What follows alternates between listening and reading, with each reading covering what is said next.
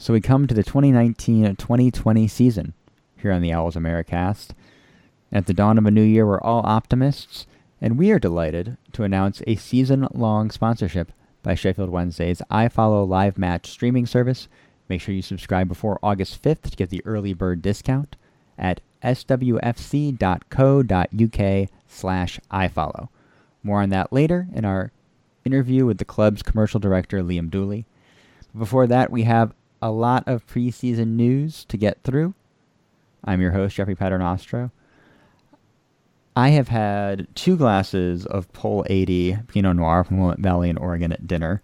So now I am relaxing with a bit of water, ice cold Connecticut tap water, drunk out of my Harpoon IPA beer mug.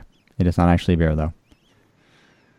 So, to preview the 2019-2020 season and go over the news of the last week or so. First off, in New York, we have our New York Owl, Patty Jones. Patty, what are you drinking? Good evening, Jeffrey. How are you doing? I have a Moscow Mule on the go today. A bit of vodka, some ginger beer, and some lime. That'll do me. Very summary. Do you have the copper mug? I don't. I have some horrible glass that my wife got free at school. So, functional and effective. Indeed. On the West Coast, we have our Cascadia Owl, Mike Laroon. Mike, what are you drinking? Hey, Jeff. I am so happy you're drinking an Oregon Pinot. That makes me happy.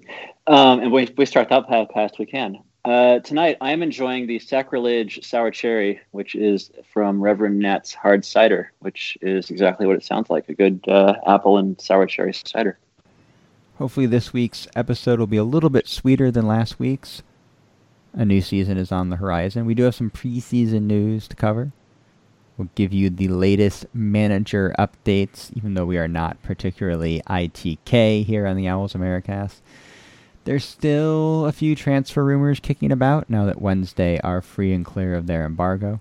We'll chat a bit about the friendlies in Germany and back at Hillsborough against Espanyol. After that, we have a interview with Liam Dooley, the SWFC commercial director, and iFollow color commentator John Pearson, who has some very interesting stories to tell about his time at Wednesday. And then we'll wrap things up with a Reading preview and a longer season preview. But we start with the latest news and breaking just today as we record on Wednesday night. Fernando Forestieri was found guilty by the English FA for the incident last year in preseason. It was a 6-match ban and $25,000 fine that he has already announced on the club website that he will be appealing. So this is going to be 3 white dudes talking about a potential incident of racism in English football. So it's going to be a little bit awkward. I think we all agree sort of from the outset that, we'll probably never know exactly what was said on the pitch there. What we do know is that racism across European football, both in England and on the continent, is an issue that needs addressing, and no one wants anyone putting on the blue and white stripes that would do what Forestieri was accused of. But we are a year out now, and he was found not guilty in a literal court of law. So what exactly happened here, Patty? Well, it's baffling to me, honestly. I understand the argument that you can be found not guilty in a court of law but still charged by your employers, which essentially is happening here, for breaking their rules, right? But I don't know what extra evidence that the employers or the FA have got over Forestieri that the court of law couldn't get to be able to charge him with racism. So to me, it just stinks of I don't know, some kind of conspiracy. You look on Twitter, all the conspiracy theories out there. But I just don't see... Wednesdayites on Twitter are not conspiratorial at all, Pat. To me, I don't know how they've got the evidence to prove this. And I don't think they need evidence because they're the FA and whatever says goes. I don't think his appeal is going to be successful. I'll be very happy if it is. It just stinks. The whole situation stinks, and I feel bad for Forestieri too. He's already been proven innocent. It's been a year since it last happened.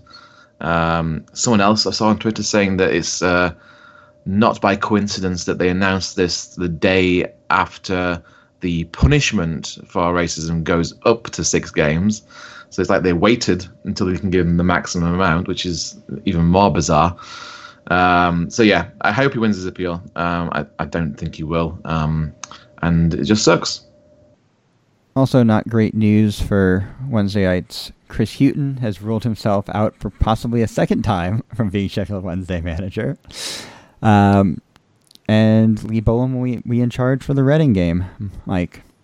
If it's going to be, again, I listened to your podcast last week. Not much we can say. It's too late to bring in a new manager and a new system, in my opinion. So I think Lee Bolam for the first few games. Let's see how it goes.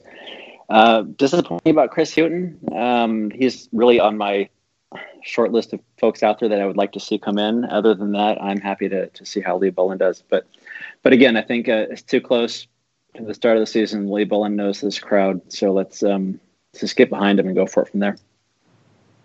It's a sentiment I think is being shared across the Wednesday fan base actually now, isn't it? There's very few now. Hughton's turned us down officially. Again, looking across social media, which is never really the best, I suppose, barometer for how the temperate of the fan, but still, the majority of people now seem to be saying the same thing, Mike, saying like, well, Hughton was by far the best option out there. Why are we going to risk it by bringing someone else in? Bully knows what Bruce was trying to achieve. It's the same drills, it's the same tactics pretty much as they was trying to hammer into the players through pre-season. So why not give Bully the chance? And it's hard to argue against that, really. The only thing that I can think of is once we get into like 3 months, 4 months of the season, and maybe Bully's tactical experience lets him down a little bit, then the fans can start turning their backs on him a little bit. So it's a tough one. I think last December and January circumstances being what they were, definitely outliers, but it was almost ideal to have this assistant coaching staff come in, kind of get warmed up, and then have the head coach step in after that. And I think that you almost want to repeat that. So the idea of rushing someone in, for Reading, Reading and Barnsley coming up, it's like, there's no hurry here. I mean, there is a little bit, because you would like to get someone in probably before the close of the transfer window, because the squad still does need some reshaping, if not strictly speaking, strengthening. If you are so interested in the recent bookie odds, the current sort of hot up-and-coming favorite is the Wolves assistant manager, Rui Silva, which I guess makes sense. We've certainly had some success with a Portuguese manager before. Wolves certainly went up in style 2 years ago and got into Europe their first season in the Premier League, and they play an attractive style of football that I think probably fits our attacking heavy squad at the moment. It seems a little derivative to me, but I also don't know if we're going to necessarily find a manager better than Silva, Patty. Well, the thing with me is Hughton's taken a look at the situation Wednesday and said no. Yeah. And that, to me, is a red flag. And there was reports that Pulis also was approached for talks, at least, before maybe 2 or 3 weeks ago, and he said no. These are all flags to me that we're not in a good financial shape, and maybe whoever does come in hasn't got any money to spend anyway. The other flag being, of course, Bruce leaving so quickly. There's a number. If we're looking at this as just hard facts, it doesn't look like we're in great shape. I know we're at the beginning of the season and we're trying to be optimistic, but these are flags that are raising alarm bells in my head of something that's not quite right. And to me, it feels like people that are assessing our financial situation, understanding we haven't got the money to compete in the Championship, at least where Chansiri wants us to be, and saying no thanks, which is a real shame.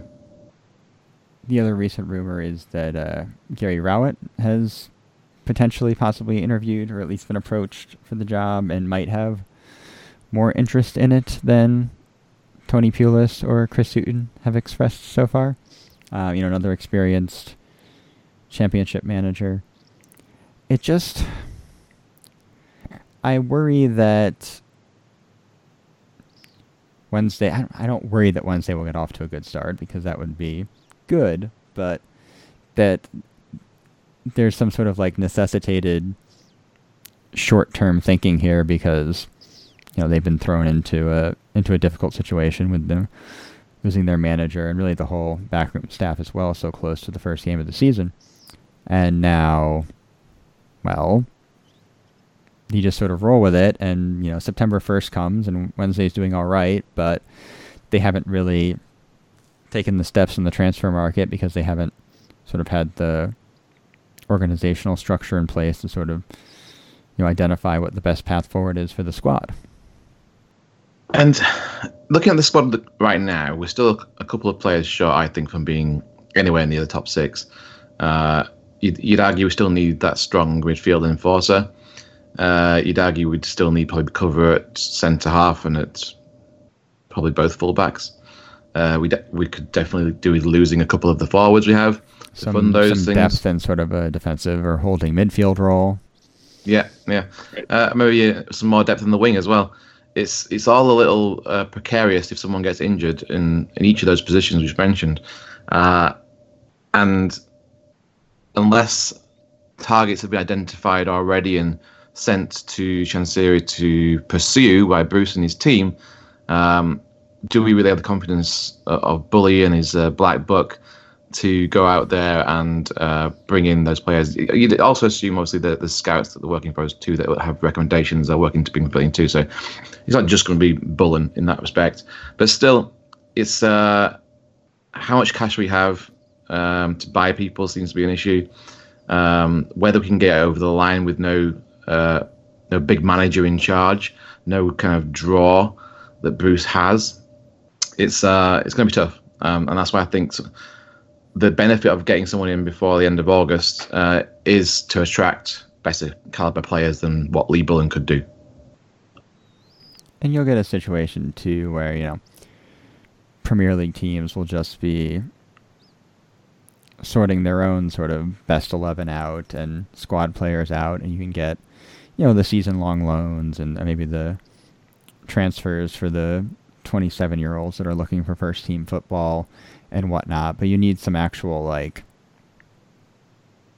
structure in place to not only identify those players, but convince them that you're a better landing spot than, Derby or Fulham or Middlesbrough, because you're going to be competing, sort of at that end of the table with those clubs for those kind of players. Yeah, and look at the structures that they've got in place. They're ex-Premier League teams now. Fulham's spent $100 million over that the last 18 months. Huddersfield been Premier League for 2 years. They've got that structure behind them. We're no longer this massive draw to this generation of players. If you look at I think there's something floating around today on Twitter about the value of our squad compared to the rest of the squads in the league. We're like 15th as far as how much our players are worth and how much you spent on them. I think it was transfermarket.com that was or .us, sorry, that has that data, and it's astounding the value of the teams of some of these championship teams nowadays, and we're not even top half in that respect. So to have the ambitions of being top six, which Chansiri obviously does, it's on paper at least, it doesn't look like we're in that upper echelon of the championship teams. I mean, I think some of that is due to, certainly the parachute payments and the increasing money in the Premier League with new TV deals since, the last time Wednesday was on the cusp of going up. Some of it's sort of just, general inflation, and some of it's been Wednesday hasn't been able to work in that transfer market, even if they did have the money the last, 12 to 16 months or so, because of the varying degrees of soft to hard transfer embargoes they've been under. So I don't know if that sort of, I think it's a good quality championship squad. It's just players that were purchased 2 to 3 years ago, and the market's increasing so rapidly at this point that the value of players is, to use one example, I think Wilfred Zaha is an excellent striker. I don't know if I'd pay $75 million for him. Was that plus 2 players as well at one point? Yeah, I mean, I know it's like a different, a different playing field of the championship, but that has trickle down effects. Like, if you look at, Fulham has certainly spent a lot, but even just sort of like, Alexander Mitrovic is a Premier League level player that would probably, if he was moving, command $20 million at this point. For a more pertinent and annoying Wednesday example, look at how much Gary Medine got transferred for. Like, that's just the inflation. Like, if Wednesday wanted to go out and get a, top quality championship level center half, it might cost them $10-12 million at this point. I'd say if Michael Hector were available for transfer, he might go for close to that. Let's talk about transfers, because that's the first one I want to talk about. Hector. Sure. The latest is that Chelsea want, I think it was 2 or 3 million for him, and we've been trying to get him on loan again. And again, this is another flag for me. He's like, if it's just 2 or 3 million to get Michael Hector, that is an absolute steal. You're saying that people are overvaluing stuff. That is not an overvalued player. That is worth every penny. Yeah, and apparently Fulham are ready to pay that, and we're still after a loan for him, which is just, if that's true, it's absolutely ridiculous. So we should hopefully have enough money now for 2 or 3 million. If that's the only money we spend all season, I would snap their hands off. You won't get a better deal than that anywhere. No, I think that was our big request at the end of last year, was retain Westwood, sign Hector, and I don't know if I think the market was fine on Westwood, but we got to make the move for Hector. There's no reason not to. But I mean, this makes you want to get into his head as to, does something change when Steve Bruce leaves, that he is rethinking this or not thinking this is destination? Because all signs were he was very happy in Sheffield last year. So don't know if this changes things for him or not. There is still at least a rough and tumble ex center back in charge. So if not on quite the level of Steve Bruce as a player. I think Hector really did live it here. Obviously, it's less attractive with no manager in charge. But if we were to match Fulham's offer, I'd hope, maybe I'm being naive again like I was with the Bruce thing initially, I would hope they'd still come back to us, because he's got some friends here. He's clearly still in touch with everybody. There's always some banter back and forth on Instagram and Twitter. So, I don't know. Hopefully that means more than moving to Fulham. I just hope, I hope this is a late Chelsea, waiting to the last second to deal it, but we'll see. Well, if Wednesday do need to scrounge up 2 or 3 million for a Michael Hector transfer, it will not be coming from Norwich City, apparently. Yeah, I think Norwich is taking the piss a little bit. I'll pay $1 for Jordan Rhodes. Should I start a bidding war? Like an eBay auction. Reserve not yet met. Reserve still set at 8. Yeah. I mean, I'm sure Norwich figured, especially when there was still like soft to /medium /hard transfer embargo, that perhaps they could be a little cheeky and sell Wednesday on just getting the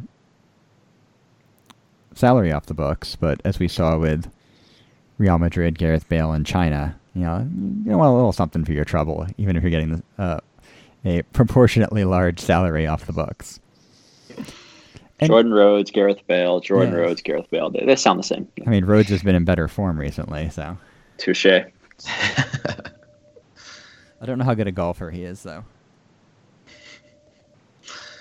Maybe we should ship him out to China and get some money off the Chinese people. Do they know about Jordan Rhodes? I mean, there's become better PR, I think, for Jordan Rhodes in China. I mean, he looks like he can still bang him in for Wednesday. He's looked better in preseason when he seems to have had actual service. Definitely, and I think with the way that we're setting up to play with Harris on the left and Adebayo on the right, there's a little bit of pace there. There seems to be better delivery, and we're going to play more to his strengths than we were when we first bought him. So, I love Jordan Rhodes. It was one of my dream transfers when we got him. We have 2 years of podcasts that suggest that. To prove this. Apart from the 6 months that we're going to burn for all the Bruce adulation we gave. The Jordan Rhodes adulation was fierce when we first got him. So I would still love for him to be a success here. So if he doesn't go, I hope he's given a good chance. I don't know how you could possibly play him with Fletcher. It'd be too slow up front, and Fletcher for me is still our first choice striker. So I don't think he's going to start. He's going to have to really kind of push Fletcher out of that first starting position. I mean, Fletcher's never been his fitness levels at Wednesday, he's had some injury issues, and I know he and Rhodes are not exactly duplicative skill sets, but they're both more traditional number 9s than some of the other striking options. So I think you'd maybe want to keep Rhodes in reserve so you can keep your system fairly similar. If Fletcher does get hurt, or he's at sort of the point in his career now where maybe you don't want him playing the midweek games. And I've generally not been a huge fan of Wednesday playing sort of the 4-2-3-1, but I feel like a lot of that was because it was George Boyd on the left wing and Jacob Butterfield in the midfield too, and we have the players that I think suit that formation a little bit better now. So I think if he wants to go because he wants absolute starting first team football, that's one thing, but yeah, it's probably going to actually have to be a transfer fee involved to make it worth Wednesday's while, despite the sheer volume of strikers they have.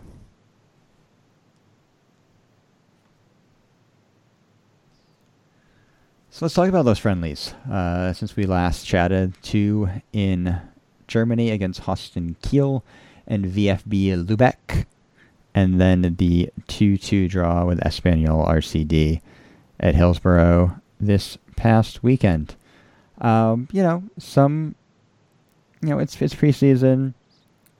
Wednesday is still sort of, cycling their way through different lineups, getting everybody sort of up to fitness, but there were some lovely goals and lovely attacking moves to set them up in these games, which is nice to see, even after all the system changes and the upheaval, that the sort of the talent of the attacking players in this squad still shine through, Mike. Yeah, I mean, admittedly, we had limited coverage of these games here in the States. We can all go on to see some clips on YouTube and whatnot. I know we're going to talk about our season preview at the end, but I think that we're as much turmoil as is going on, there's still this feeling of optimism. I think it's because this is the healthiest the squad has been heading into a season, in a few years. And just to see things like these really clean, crisp set plays where you have Bannon to Fletcher, and Fletcher's got this wonderful header that's not going anywhere but the goal. And same as you mentioned earlier, Jordan Rhodes getting a similar header. It's just it just seems like this is the right time. We feel good, and as you said, some nice set pieces. Great offensive show in these early games. There's still a mistake at the back, so it's Wednesday, but it is sort of nice to see. It's nice to see some nice attacking football, and hopefully that will continue on at Reading this weekend, Patty. Yeah, I've been really impressed with Harris on the left. He's got a bag of tricks by the looks of it. He's not scared to take people on. In a similar vein that Aaron's showed from Newcastle at the end of last season, I feel like we've got a good bargain there, and the Cardiff fans didn't want to see him leave either. So I'm really excited to see him play against Reading, hopefully. The other new people that we've got starting too is a Julian Berner from the German second division team we got. He looks a pretty nifty signing too. He's got great feet. I haven't seen too much of the way he's defended yet, because like I said, we've just got the highlights to go off here. But there's been quite a few little touches that have been part of in the highlights. So just the way he brings the ball out of defence and and lays it off to somebody. He seems pretty good at that too, which obviously Hector's strength was doing that too. So I'm pretty interested to see if he's going to start against Reading as well. Adebayo, he seems to have got more minutes than Iorfa has at that right side. So maybe we move Iorfa in the centre. I'm not sure. For me, that defence, there's enough to get us going throughout the beginning of the season. I worry if we get a few injured centre-half position. No one's seen a great deal of Van Aken yet, unless they're playing some very poor sides. So I'm still not entirely sure if he's any good or not. But I think for me, it all looks promising from pre-season. There's nothing too much to worry about. Kieran Lee's got minutes. He's looked healthy. Bannon's putting some cracking balls. And you see the goal that he set up for Fletcher, I think it was against Espanyol on Sunday. It was a wonderful cross that Fletcher headed into the back post.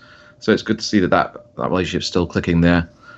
For me, like I say, the way we've played pre-season, there's optimism there. And I know we were quite negative at the beginning of this podcast about just our chances with no manager and no money and everything else that everyone's throwing at us. But this squad has known each other for a while now. And if we can keep everyone fit with the new additions, I don't see any reason why we shouldn't be in the top 6 to 10. Well, hold on there, Patty. We have some season predictions coming later in the show. But first, we'll take a break, and then we'll be joined by John Pearson and Liam Dooley to talk more about the upcoming Sheffield Wednesday season.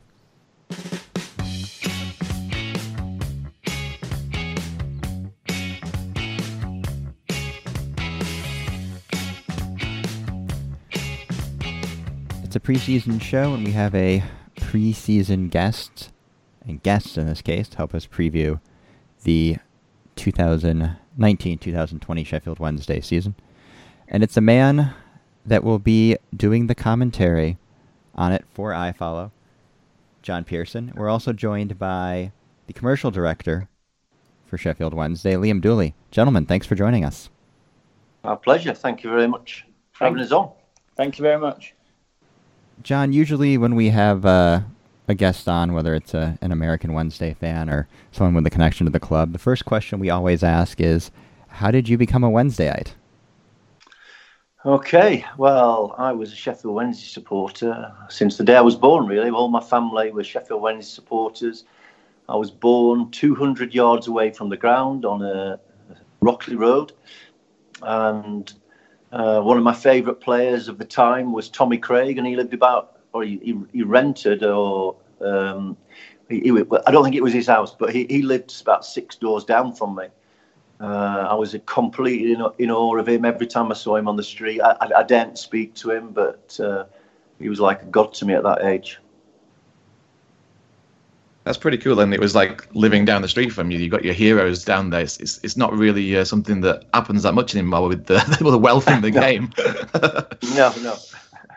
I mean, and the school I went to Malcliffe School, and if you stood on the railings, you could look down onto the training ground and see the players training in the morning.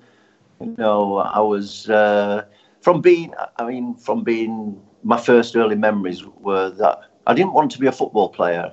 I wanted to be a Sheffield Wednesday football player, and that is all. I spent all my childhood, working, and that's all I ever did. I didn't like school. I was okay at school, passed my exams and stuff like that. But when it came to you go and see the person who was asking you about what job do you want to do when you grow up. I want to be a footballer, Sheffield Wednesday footballer. Yeah, but what are you going to do if you don't do that? No, that's what I'll be doing. Well, luckily for you, it worked out, mate. So, how old were you when you signed for Wednesday? I was pretty late, to be fair. I mean, my birthday was September the 1st, and it was great because every year I got a season ticket. It was an easy birthday present for my parents. I used to go with my dad. So I got a season ticket on the 1st of September every year. And also, I was in the wrong year at school. I was in the year above when I should have been in the year below. I should have been the oldest in the year below. And I left school at 15 and joined. I think I left on the Friday and joined Wednesday on the Monday. And it was a dream come true. I mean, I got offered apprenticeship forms. John Harris, I think he rang my school up. My school told me, and I was overjoyed. Wow. Frightening. I didn't go in the changing rooms. I came down to the ground. Went in pre-season, and I was thinking, I didn't go through that. I didn't go through that door. All players will be there. You know, it was such a dream come true that I was just in awe of everything. And who were the big players in that era that you looked up to that you joined the club at that time? Well, the captain was Mick Pickering, who's a great friend of mine now. Roger Wilde, there was John Lowe, and as I joined, Terry Curran was signed. Andy McCulloch was there. I loved Andy McCulloch. What a fantastic player he was. Bob Boulder, fantastic bloke. I mean, yeah, I could go through Hugh Dowd, Ray Blackwell, Dennis Lehman, Brian Ormsby. You know, it was just after. I went to the Arsenal games as a supporter, and then 2 months later, I'm in the dressing room with those players. Wow. It was like I say, it was a little bit frightening. So how long did it take you to break into the team and start scoring the goals? A year. I joined, like I say, I was 15 when I joined. So that made me 16 in the September. And the following September, I was 17. And 2 weeks later, I made my debut, and it was at home to Bristol City. I was lucky enough to score a goal. But, I mean, the big story behind that was, there was no mobile phones or anything in those days. And my mum and dad had gone on holiday. They were in Mallorca. So my dad's followed me around, going to every game as a kid, and like watching me play for my school, watching me play for different years because I could play for different years, and then taking me out on a Sunday and being a massive Wednesday fan. And he missed my debut, and he didn't find out until the Sunday. He's ran to the shops to get the Sunday paper, the News of the World, or whatever it was, and he picked the paper up, and then all of a sudden it's like, Pearson scores on debut. So he didn't have an heart attack. So he ran back he's missed it. But luckily, I played the following Saturday, and we went home to QPR, and I scored the winning goal in that one as well. So not bad start. Where did it all go wrong? I thought it's always, this is easy. I'll just score a goal every game. It's easy. So I was lucky. Happened to score in my first 4 games and then got dropped. So we found that Wednesday fans don't like to give up their vacations. We found out in the playoff final a few years ago. They'd already scheduled them, so they were going to be in New York. Oh yeah, there was a few of those, wasn't there? Yeah, they were pretty gutted being in New York, which is a weird kind of feeling to have when you've timed it with a playoff final. Yes, crikey. So not quite a 1-on-1 ratio for your career with the Owls, but you did score 24 goals in 105 appearances. Do you have any favorites? That's difficult because obviously to score on your debut, I'm a 17-year-old, and I didn't know how to celebrate. Not practiced anything. You just wheel away and you put your arm up in the air, and then scoring for Sheffield Wednesday is always what I wanted to do. What was it, 24 in just over, was it 100 or something like that? But to be fair, at Sheffield Wednesday, I don't think I was ever a regular. Andy McCulloch was obviously a superb player, and then when we got into the first division, Howard signed Lee Chapman. So I was never a regular, and a lot of those appearances were as sub. I would say that half of them, I think I played 64 full games, so maybe 40 odd, 45 were, coming on as sub, and a lot of times you just get on for a minute, 2 minutes. There weren't as many tactical substitutions because there was only one sub, and you never knew until late on in the game whether everybody was going to get through. So, the scoring record at Wednesday wasn't too bad. But favourites, obviously my debut goal. That's got to be one of them. I think I scored in the FA Cup. I scored on all my debuts. It's amazing. Really Wednesday. So I scored on my home debut, my away debut, the FA Cup debut, and my League Cup debut. So if we'd had another 100 competitions, I'm sure there'd be another 100. So, it was fantastic. I was just so happy to be here. I was absolutely gutted when I left, but to times moved on, and they brought in better players. Well, he went on to play for Charlton, Barnsley, Leeds, a whole host of clubs, really. Yeah. But we talk about goals, and I think from a Wednesdayite's point of view, you're not going to get much better than scoring a hat-trick against the Blades, are you? Well, because we were in different divisions, when I was at Wednesday, I never played against Sheffield United while I played for Sheffield Wednesday, but I was fortunate enough to play. I played for Charlton, and we always did well. And I'm obviously scoring a hat-trick against Leeds, and it was at Ellen Road, and it was a dream come true. I mean, if you're going to pick to score a hat-trick, who would you pick out of all the teams? You'd pick one team. There's only one team that you desperately want to get that. And then also, after we got promotion to the first division, I came on a sub. It was a Sunday morning. Again, it was for Leeds. And Gary McAllister stuck one up at the far post, and I've got to it and scored the first goal in a 2-0 win. And that was equally as satisfying. I just remember getting interviewed on Yorkshire television or whatever it was afterwards, and they going, "Oh, well, how are you going to celebrate?" I said, "I'm going to Park Hotel with all my Wednesday mates. That's what I'm doing." I suppose playing for Leeds, obviously being a Wednesday fan, it definitely helps you can score a few goals against the Piggies. Well, yeah, I hope I'm forgiven now. Definitely so, John. So I wanted to be kind of remiss of me to have you on the show and not talk about the two managers that you worked under at Wednesday, because there's two of the most recognisable names in our history. So Jack Charlton were there when you first joined, if I'm correct, and Howard Wilkinson was there towards the end of your term. As a young lad, as a big Sheffield Wednesday fan, how cool was that to work under those two big personalities? Well, I mean, I've got a couple of stories about that, but I mean, Jack, what a fantastic bloke he was. He was superb. I remember the Brighton game in the semi-final. And as it worked out, I should have been sub that day. But Mickey Lyons was carrying a knock, and Peter Shirtliff ended up being sub. And like I said, there was only one substitute. But we were still there. And Jack Charlton, World Cup winner, won all these trophies at Leeds United. And we came in afterwards, and he was absolutely distraught. And I was looking at him thinking, "You're a World Cup winner, and we've just lost him." And he's you're thinking he's a Leeds man rather than a Sheffield Wednesday. And it just struck me, what a fantastic bloke he was, that he showed that emotion afterwards.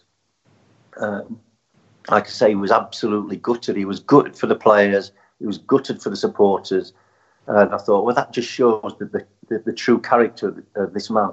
That in spite of everything that he's won, and it was massive for us. We were in the second division, and Brighton were in the first, and it was a massive game for us. But I was thinking, it's probably not the biggest game of his life, and he's just shown, how much he cares for this club and what he thinks about everything, and that's always stuck in my memory of his reaction, after that game. And then the second one with Howard Wilkinson. God. Me and Mel Sterling were picked for the under-21 squads, for the England under-21 squads, and Jack didn't want us to go. I mean, I missed out. I never played for the under-21s, and I got picked about 4 or 5 times, and he never let me go. And I missed out on mini World Cups for the under-18s and stuff like that, but he didn't really want anybody to go. And anyway, Howard Wilkinson had said, "I want you to come, even if you're injured." And Jack Charlton pulled me and Mel and said, "You two are injured. You don't train. You tell him that you've got an injury and you don't train." So I've never met Howard Wilkinson before. So we go there. I've got a bit of an hamstring out. I don't think I'm going to be able to train. Just blank, mate. Walked away. Mel's the same. Me and Mel are looking at each other for 3 days while we were on the soccer camp, and he never spoke to us. So we're away on. We went to Benidorm. A few of the lads, Paul Shirtliff, Ticker Taylor, a couple of mates, with about 4 or 5 of us, and we're on the beach. Pick the paper up. Next Wednesday, Sheffield Wednesday manager, Howard Wilkinson. Oh, thinking, God, he hates me. I just told him I was injured. So, anyway, I get home from flipping Benidorm, and my mother says, there's been a phone call for you. Howard Wilkinson wants you to go down to the ground as soon as you get home. And I was thinking, oh, Christ. Oh, dear. So anyway, I've gone down, saw one of the ladies. She went, oh, yeah, Howard's in his office. Just go and knock on his door. So I've gone to his door and I've just knocked really gently, like that. So he's opened the door and he went, are you my centre forward? So I went, and he went, oh, he said, go and get effing changed. So to be fair, I got changed and he took me on this, he took me training. It was just me and him. I've just come back from Benidorm. I've had 2 weeks away. Top shape then, top shape. Not top shape. and after we'd finished, Steve Ellis had come down to take some photographs. Well, as Steve was taking the photograph, I was on my hands and knees, spewing up all over the pitch. So he was, but he had me in every day for 2 weeks before everybody else came in. And, that was brilliant. I was never scared of hard work and training and stuff like that. And I had to be at the peak of my fitness to fit into that team. And so I was really grateful for him, and he's been a great friend ever since. He was probably the best manager I played for. He taught me how to be a professional footballer. Did I always adhere to those rules? Perhaps not, but I knew those rules. So if there was any failure, that was down to myself. He taught me all about. The week was really, really hard with Howard Wilkinson, and the match days were a lot easier. We steamrolled teams, and we knew we were going to do that, and nobody wanted to play us. And I'm thinking, well, we're getting all this criticism for being long ball or being too fit or working on free kicks, and I just thought, so what? We're not stopping anybody else from working hard. We're not stopping anybody else from working on free kicks. And I thought it was brilliant. It made playing matches so much easier. That's fantastic. So is there any photographic evidence of that spewing up on your knees doing the rounds, John? I know Steve Ellis took some pictures of me doing sit-ups and all that, and I think it was just after. And I think I travelled to the games with Steve. He's a massive friend of mine as well. He's a great lad. And I probably asked him to delete or get rid of any evidence, but I can remember that day like it was yesterday. Fortunately, it was before Twitter or Instagram. Yeah, lucky. Definitely. So, all of our overseas owls, American or otherwise, will recognize your voice from the iFollow commentary. But I know you do a lot for the club outside of that. Can you tell us a bit more about your ambassador role? Yeah, I'm not so much an ambassador role. My full-time job is working for the community programme. That's sort of my 9 to 5 job, and I do events. So anything that raises money for the community programme, because we have to generate our own cash. So I do golf days, I do dinners, and stuff like that. But then on a match day, I sort of get ex-players to come back. If we're at home, then I host a few of the rooms. We do Dooley's, 1867 sponsors, and then up on the third floor, sorry. Interviewing the ex-player and stuff like that, and then do the commentary, maybe present the man of the match award afterwards. Obviously, away days are different. We set off for Reading on Saturday. We'll probably set off about 8:30. Steve has to be there to get pictures of the team getting off the bus, so we always like to get there early. It's a really long day, stuff like that. First two away are Reading and Millwall. I'm so glad that Millwall's a Saturday and not Tuesday night. So for once, so we get two of the longer trips out of the way early doors. But we have great fun. I've got the best job in the world. Yeah, it's not bad at all, is it? You certainly sound like you're enjoying it on the mic, John. Which you've got a reputation of being excitable, let's say, shall we? Is there any time that's got you in trouble? You mentioned like Millwall's a bit of a dicey area to go and start shouting when you score goals. Any problems with the away fans for your effusiveness? Yeah. Yeah. Stop.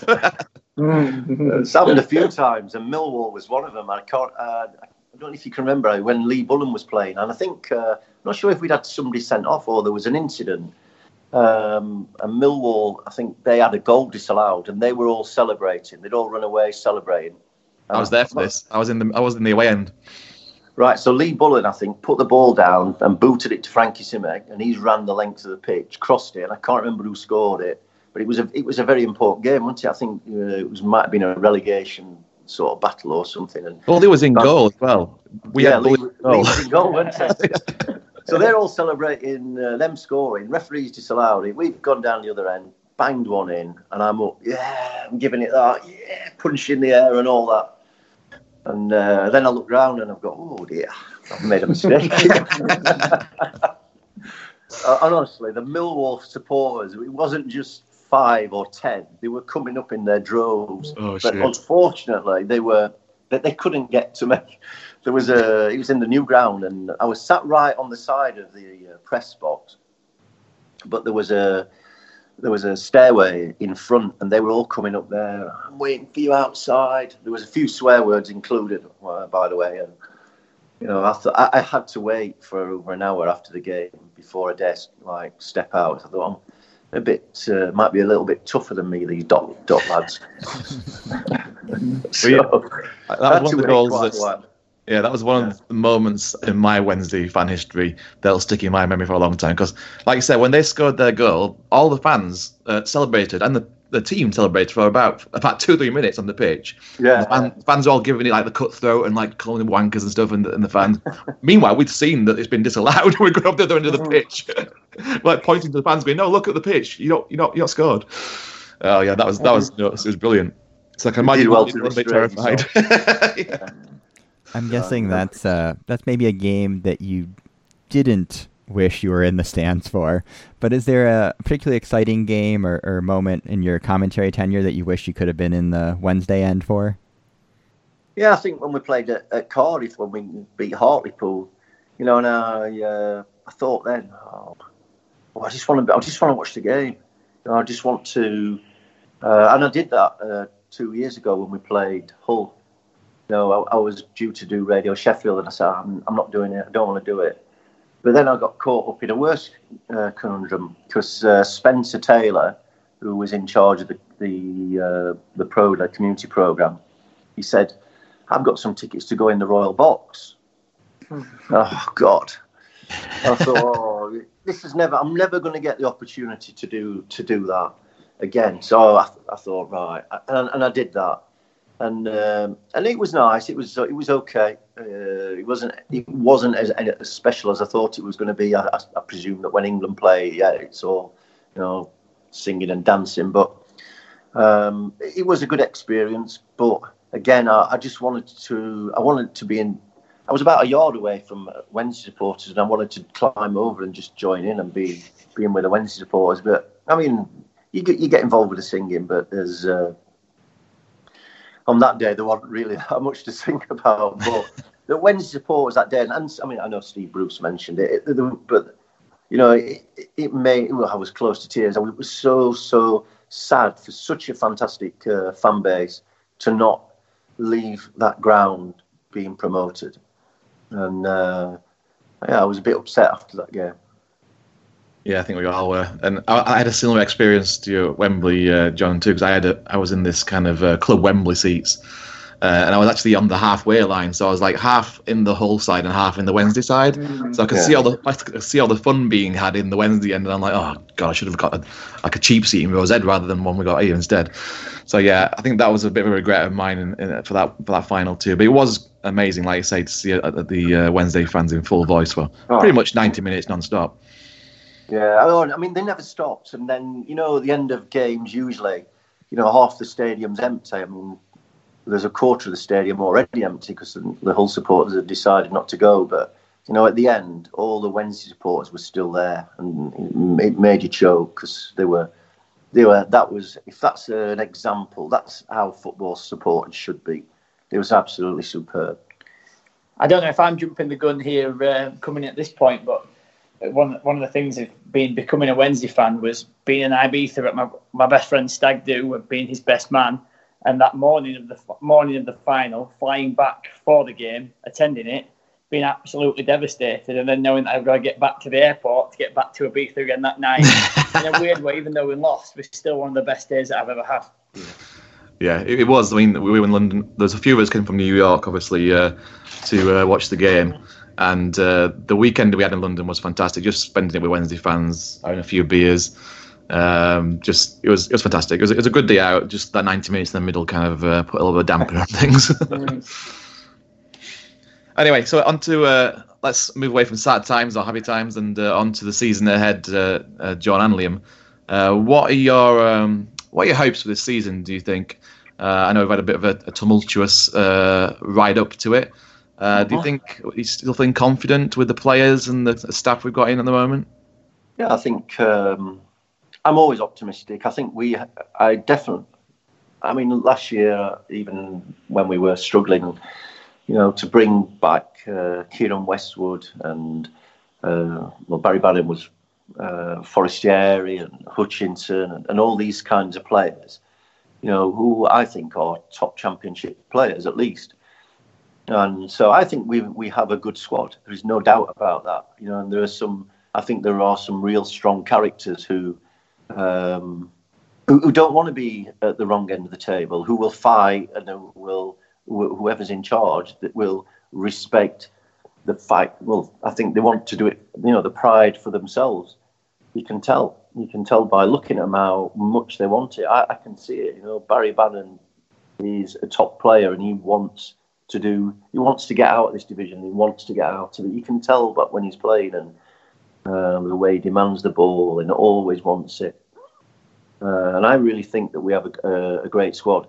So we'll have to wait and see who's given the job eventually. But hopefully, if we get off to a decent start on Saturday at Reading, who knows? I mean, I fancy us to at least finish in the top 6. But as I said, I'm an eternal optimist that if for the manager coming in like Barry Bannon said himself, he's got a good squad. Just probably needs to tweak it here and there. We might be top heavy in this position and need players in another position. But I do believe in this squad. And Lee Bullen will be in the dugout for the Reading game and maybe a few subsequent ones as Wednesday sort out their managerial situation. Now, as you've mentioned, you've covered Lee Bullen as both a player and a staff member at Sheffield Wednesday. Do you think he can keep sort of the ship moving ahead in this first month? Because the schedule's, you never know with the championship. Every game can go. It's always a wild division. But do you think he can... That's the thing. Yeah. The beauty of the championship is that every team can beat other teams. I mean, if you go back to last year, the biggest example is Leeds United at home against Wigan, 1-0 up, scored a penalty, and then Wigan are down to 10 men. Wigan win 3-1. I mean, if you ask every Leeds United supporter, do they like Bielsa? Yeah, they love him, but they blew it, didn't they, at the end of last year? So that's just an example of the championship and what can happen in any given game. If we go to Reading and win 5-0, does that say anything? Or if we go to Reading and we lose 5-0, does that say anything? What does that say? So Lee Bullen has shown last year when he took over that he's more than capable of doing that. So everybody wants Lee Bullen to do well, don't they? Yeah, I think so. I think he'll have the support of the fan base. He's, like I say, he bleeds blue and white. So I think for as long as he's got that role, he'll have the Wednesday fans behind him. And I think he'll do a great job against Reading at the very least. Cool. All right. Liam, we haven't spoken to you much so far, so let's bring you into this conversation, shall we? Hey, mate. Sorry. So, first of all, let's ask you the same question I ask everybody else. How did you become a Wednesday fan? I suppose it's in my blood, really. I've been a mad Wednesdayite since I was born. Sheffield Wednesday bedroom. All my fans were Wednesday fans, even though I'm actually from Rotherham. But growing up with the likes of Chris Waddle, David Hurst, Carboni, Di Canio, there wasn't really much option for me. I fell in love at first sight. Always at the games from being a young lad with my dad, and then season tickets with my mates growing up. And then living overseas, I was part of Dubai Owls, and then, as you know yourself, part of New York Owls as well. So yeah, now to be back and working for the club's a dream come true, really.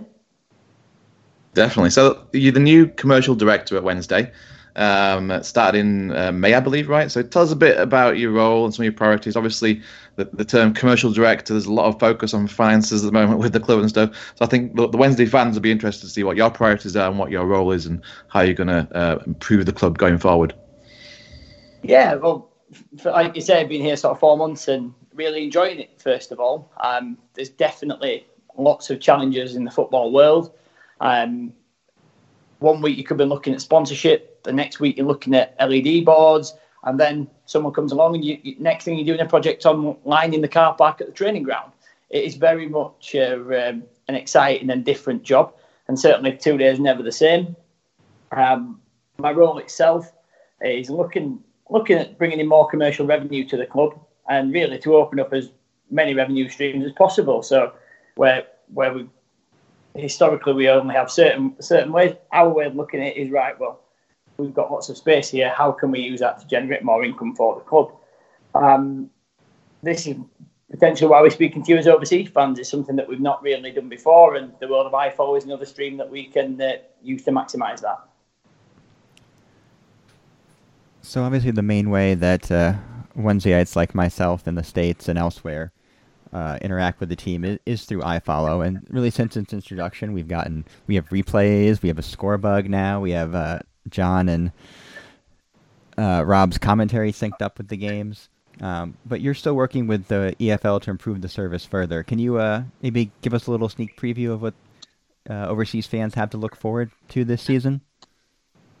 Yeah, well, as I just alluded to there, I've spent quite a bit of time working overseas and sort of been on the journey with iFollow, from it being one camera, no commentary, to the commentary syncing up, then watching it really evolve. And I suppose, firstly, on behalf of the club and the DFL, I probably just want to say thank you to our existing iFollow fans for sticking by us and for the support throughout that. We do really appreciate that. Another thing to sort of really drum home here is that the club do receive a large percentage back of the subscriptions. So when you're following and thinking, well, I'm not at the games, how can I contribute to the club? Well, by purchasing a season pass, that does bring in revenue for the club. We take a large percentage of that. We also know that there's a massive support base out there. So how do we get into other people that we know? How do we get in touch with the supporters groups like yourself to really drive that forward? This season's a little bit different to last season, and the journey continues, really. You may have noticed that the Espanyol friendly that we had at the weekend, that was streamed on YouTube, but it was us sampling the 4-camera coverage that we're going to be using this season. Now, that 4-camera coverage is not just going to be available at Hillsborough. It's something that's going to be installed across all championship games, so that when you're watching that experience, you're getting a lot better value for money, really, and sort of a satellite quality feed, but through an iFollow service. Also, you mentioned the commentary. I mean, John sat beside me, does a fantastic job. But what we do different to a lot of clubs at Wednesdays, we have a dedicated team, so it's just focusing on our game. So we're not relying on local radio streams that can jump around for adverts or jump around for other grounds. It's dedicated to the game that's in front of you. And as you mentioned, Jeff, that the fact that that's synced up is really giving a better service as we move forward. This year's the first year we're going to have replays on there as well. So I'd urge anybody, really, if you want to have a quick look on the Sheffield Wednesday YouTube channel, you can have a quick look back at the Espanyol game that we did at the weekend. Although that doesn't have the commentary on there because we were doing it as a trial, you can just flick through and see the difference in quality that this does give to the service. We actually got 69,000 views on that so far. And during the game, we had up to 14,500 people viewing the stream at any one time. So we're really pleased with how that went. And it also gave us that sort of determination to turn over some of those 14,000. A lot of those will be overseas. And how do we get those people on board as iFollow fans for every game of the season, really? I can say one thing I don't miss is the missing Wednesday goals as we get an update from Doncaster versus Shrewsbury, which seemed to happen occasionally on those away games on Wednesday Player back in the day.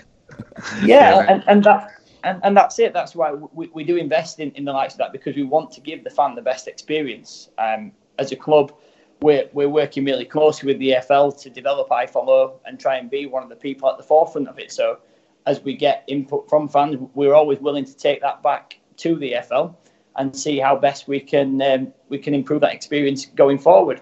I mean, an example is obviously we're speaking now. We know that the early bird pass expires this weekend, so people can renew the memberships before new members and renewals up until Sunday this week.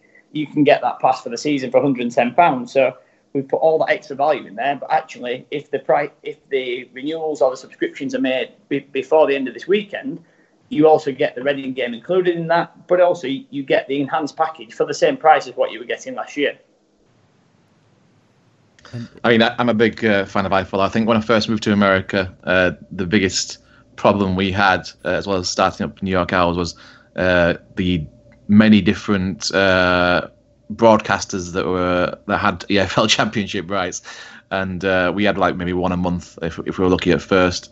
And then when iFollow was announced, it was just basically all our dreams come true to watch every single Wednesday game. I didn't have that in England, so for me, it's getting better every year, and I'm looking forward to this next season and having the extra cameras and everything else that's Liam mentioned.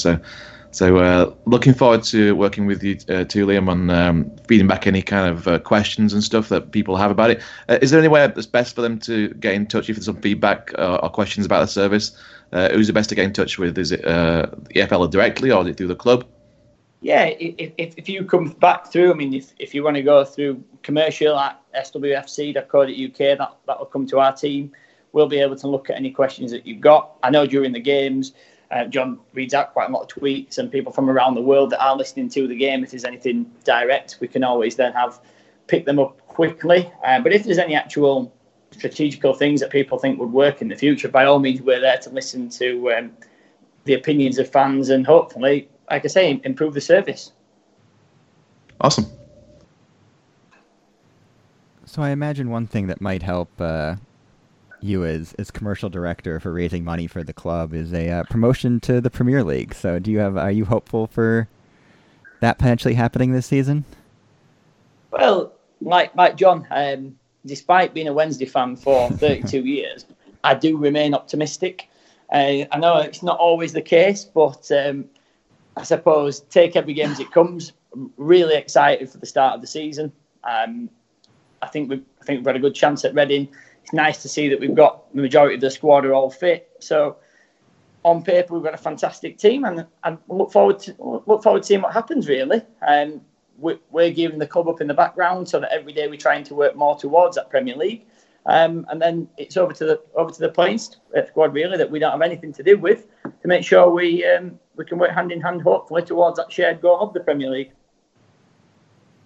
I do feel like despite our cynical nature, every Wednesday fan is optimistic on the dawn of the new season, probably right until the first Reading goal goes in.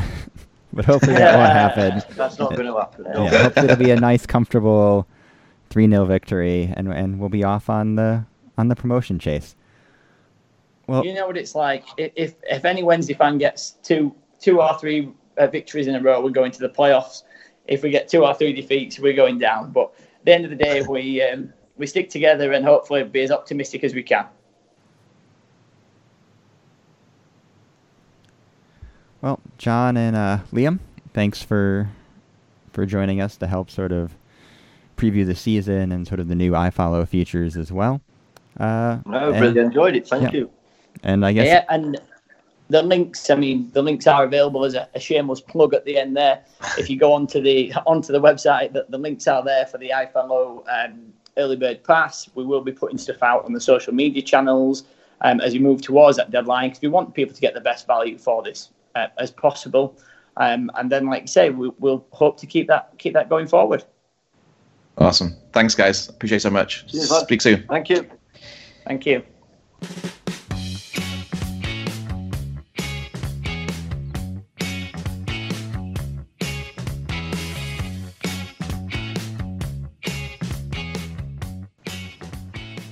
Now, as promised, our season predictions here on the Owls Americast.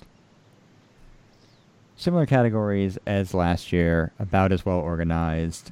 Who knows, maybe somebody will jump in the call in the middle of it like Patty last year to complain about the kits. But we will start with the most important question, the one on all of our minds, and certainly you out there listening. Patty, where will Sheffield Wednesday finish this year in the table? My heart says 6th. My head says 9th. I swear, if we just pick like 7th through 10th again this year, like we did last year, we're very close last year. But so 9th, interesting. You see it sort of a late charge, falling short, full-on lead style collapse. Full-on lead style collapse when all our players are injured. Bullen's run out of ideas. Forestier's got a 20-match ban. Lee's out for 6 years. So yeah, that kind of thing happening. If you're keeping score at home, the optimism on the podcast has lasted exactly 1 hour and 5 minutes. Mike, can you cheer us up a little bit? No. I'm going to go with 10th. But I'm going to go with streaking where they have a shot. Then maybe they're in 7th sometime in April, but we're going to finish in 10th. Well, sod all of you. 5th place. Going with 5th. I look at this league, and I don't know how many squads here are clearly better than Wednesday. Again, that doesn't mean anything. As we talked about with John and Liam, the championship is a weird beast. You know, Luton Town could be charging up the table late for a promotion push. QPR could be good this year. There's always like one team that almost got relegated that gets in a promotion push. There's always one team that almost got promoted last year that ends up in the relegation fodder. So it's the beauty of the championship. Luckily, Wednesday were neither of those teams, so they might just stick in mid-table. But I am going to go with 5th. All right, 3 promotion teams, Patty. I think top Fulham are going to bounce back. They've kept hold of a lot of their players from last year. Mitrovic up top is going to score a bag full. 2nd place, I think it will be Stoke, maybe. 3rd place, I'm going to say... So up through the playoffs, this is, I assume, right? Not 3rd place in the league. I'm going to say West Brom. See that, a year of consolidation in the championship and get a feel for the league. Still some money to spend. Well-organized squad. I like Bilic too. I think he's a good manager with experience in the getting teams out of the championship. Mike? Yeah, I fear we're slowly answering your question, Jeff, about who are the 5 teams that are better than Wednesday. But, yeah, I'm going to go with West Brom to actually win quite cleanly, followed by Fulham. And my dark horse, it pains me to say it, I think Forest is going to come through the playoffs. Ugh. I know. Tell me about it. I think Fulham just has too much attacking talent. A lot of players that know the league, that obviously went up with them last time. Also will have, probably more of an opportunity to play sort of more free-form attacking football. Not that really stopped them in the Premier League to their detriment in many cases. But I think Fulham will comfortably win the league. In 2nd, it's like I don't feel like sort of the yo-yo also ran clubs are speaking to me. So I'm going to go with finally somehow figuring it out and going up automatically Derby County. I don't feel good about it. As soon as I said it, I feel terrible about it. No. None of them. Who am I going to pick? Middlesbrough? It's just, it's Middlesbrough. It's boring. It's a championship. It's got to be a little wild. And to that end, I have Sheffield Wednesday getting promoted at Wembley over Leeds. For both maximum awesomeness and also maximum terror while the game is going on at the Football Factory. Lee Bullen, Blood and Thunder, takes it to Bielsa's Pretty Football. And they win 1-0 on a 83rd minute penalty. most terrifying and Wednesday way Beautiful. possible. Yeah. Now to the other end of the table, Patty, who are the relegated teams?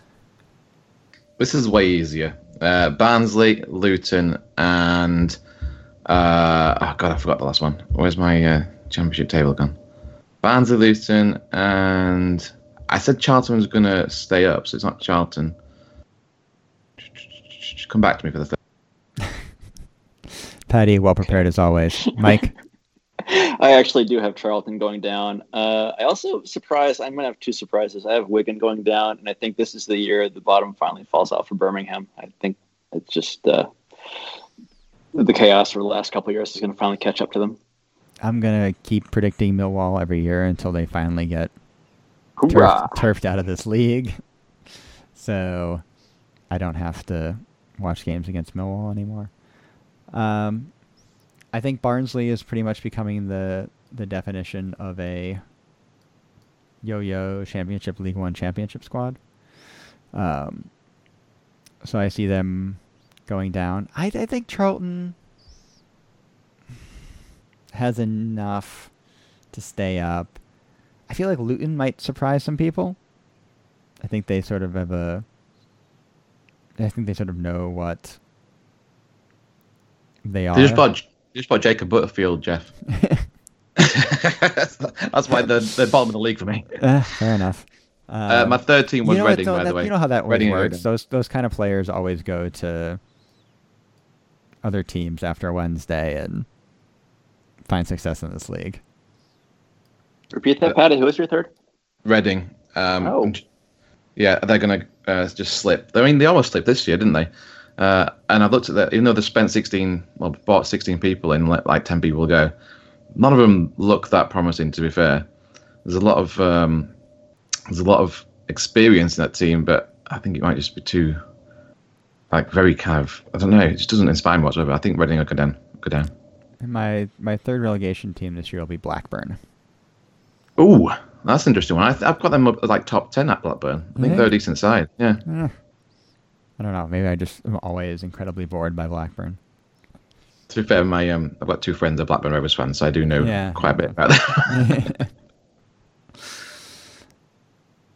Top goal scorer for Wednesday this year, Patty. Ooh, this is a good one. I want to say Jordan Rhodes. Yeah, I really want. You do, yeah. Imagine that. Imagine if Bullen stays on as manager. Jordan Rhodes is top scorer, and we get promoted. That's the dream, right, lads? That's what I want to do. That's what will happen. So, fuck it. I've been pessimistic all episode. I'm going to go Jordan Rhodes, top scorer for Wednesday. How many goals? 19. Mike. Yeah, I don't have anyone scoring 19 goals for us this year. I'm sorry, but I think it'll be not in a bad way. I think it'll just be good distribution. So I'm not going to be surprised if there's a tie down there with a bunch of players with 8, 9, or 10 goals. But I'll just go safe and go Fletcher, maybe 11 goals. Yeah, Fletcher's probably the chalk Safe. here. Yeah, I do see sort of a more something similar to last year, though some of that was health influence, where there's just a more equal distribution across the front four or so. I'll go off the board a little bit here, and I'll say Adam Reach with 13, 11 of which win goal of the day. Nice. And then the finals, it's Sky Sports or whatever, EFL Goal of the Year competition is Adam Reach versus Adam Reach versus Adam Reach versus Adam Reach. All right, now one for the Schadenfreude fans out there. And it's the last time, I promise, we'll ever mention his name on the podcast. Date: Steve Bruce gets fired from Newcastle United, Patty.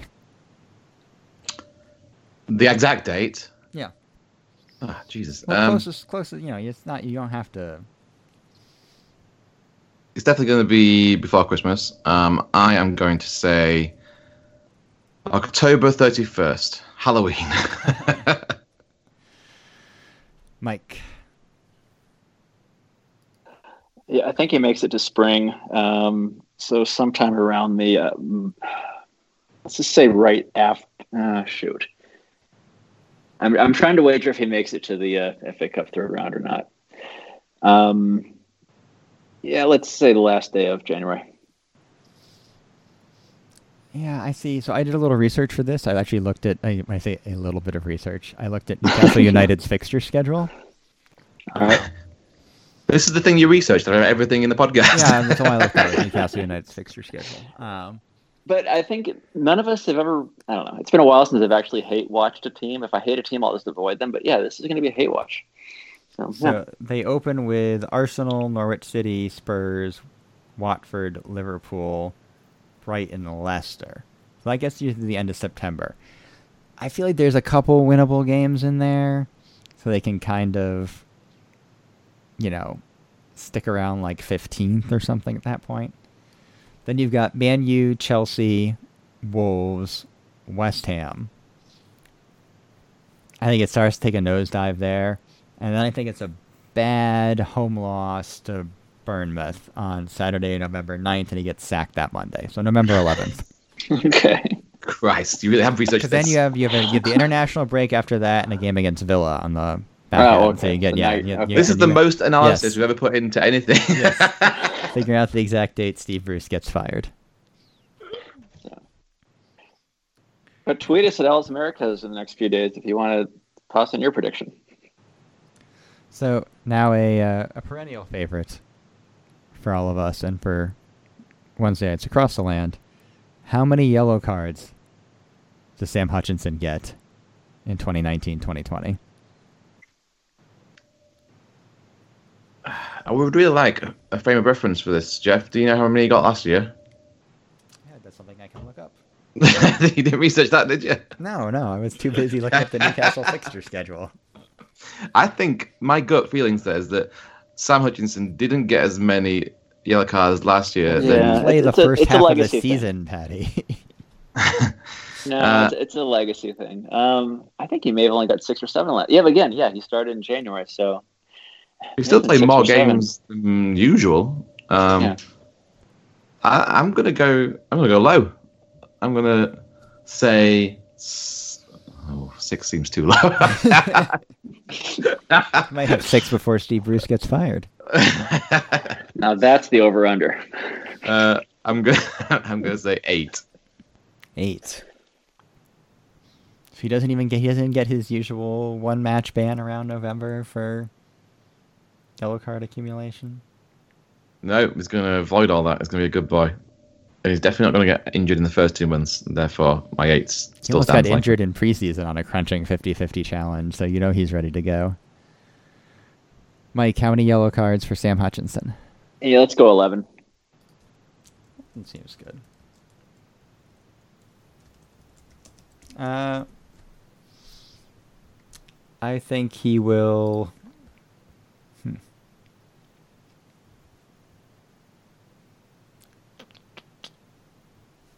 You're literally looking at last season's stats, aren't you? I'm trying to see. You asked me how many he had last season. I'm going to see if I can find it. He had he only had 5 yellow cards last season in 27 appearances. That's Okay, half a season. All right. Yeah, that's pretty good. I told you. I think my 8 is actually quite a decent shout. He only had 3 in 27-28. He was basically hurt the entire season. So the more sort of traditional Hutch season would be 2016-2017, where he had 34 appearances, 10 yellow cards, 2 red cards. I'd take that. If he was there for the full season, I'd be well happy with 10 yellows and 2 reds. Yeah, fantastic. I think he'll keep up that ratio. He won't play quite as many games. So let's say 9. 9 yellow cards for Sam Hutchinson. Now one a little more free-forming and use your creative juices. Go off the board. Most Wednesday moment of 2019-2020. What would be the most Wednesday moment? And all that entails, Fatty. I think we're gonna hire. No, I think we're gonna keep Lee Bullen. Mm-hmm. Steve Bruce is getting sacked on October 31st. and we're going to rehire Steve Bruce Oh. November 1st. Probably unlikely. And he's going to take us into the Forest Land. That's a Wednesday thing, right? I guess I was lying when I said it was the last time Steve Bruce's name would be mentioned on the podcast. You made a liar out of me, he'll come up Patty. again. I'm sure you will. Mike, most Wednesday moment of 2019-2020.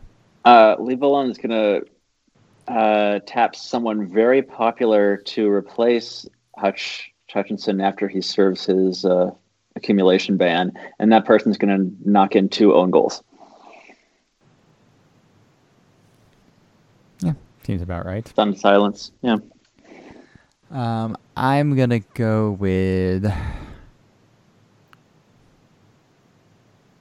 another one I didn't really prepare for as well as I should have. It's been all that time looking. You got some No, I fixtures. got it now. I got it. FA Cup 4th round Already ambitious. away to. Newcastle. No, it's two. It's 2 on the nose. It doesn't really apply to what I'm going to go with. Let's say away to Arsenal. Way to Arsenal.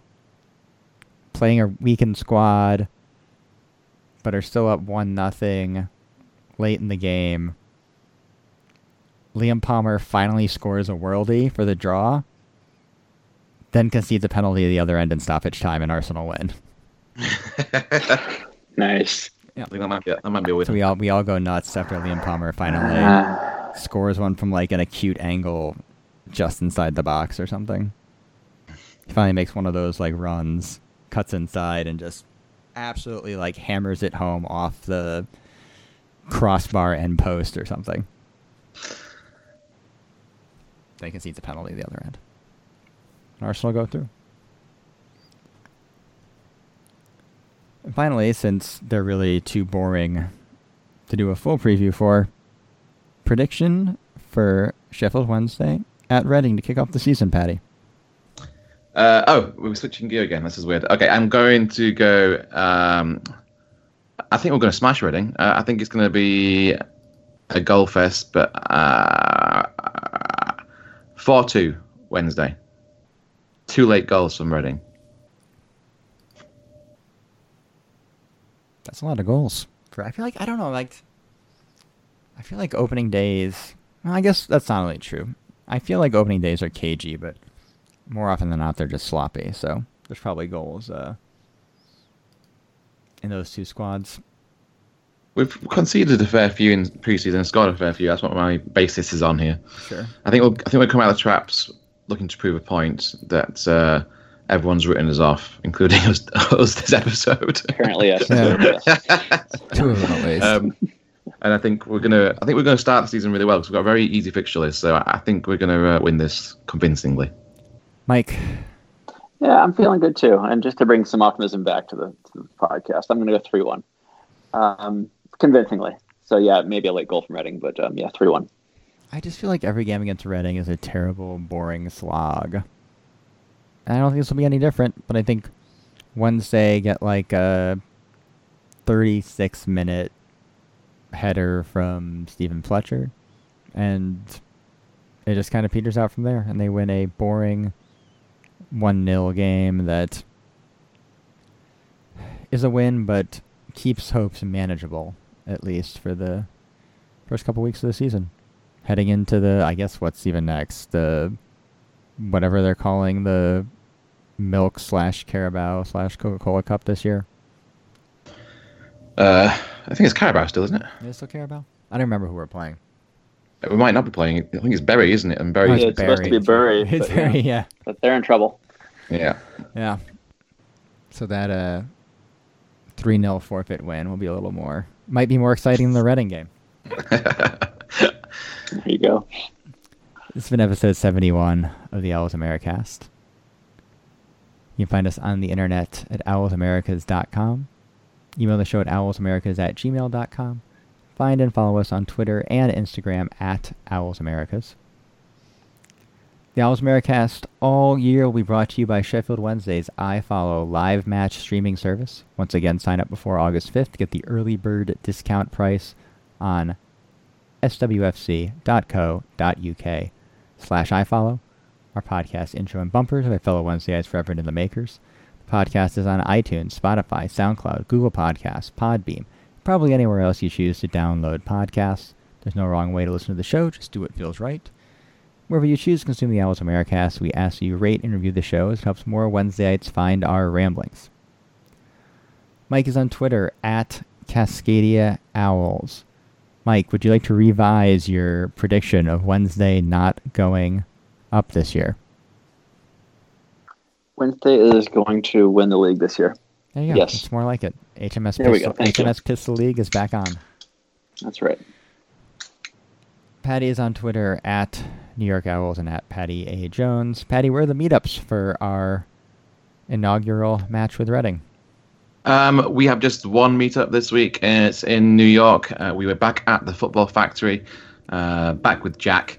New Orleans Championship Corner. Championship Corner is back, and I cannot wait. It's just a shame it's against Reading. New Orleans Owls are actually in England right now, and will be at the Reading game along with our Manhattan Owl, James. So if you see either of those guys waving the Owls America's flag, please do buy them a drink. So yeah, hopefully we'll have some more meetups the week after, but we'll see how we go. I'm on Twitter at Jeff Paternostro, and we'll be back all season, but definitely next week with more podcasts.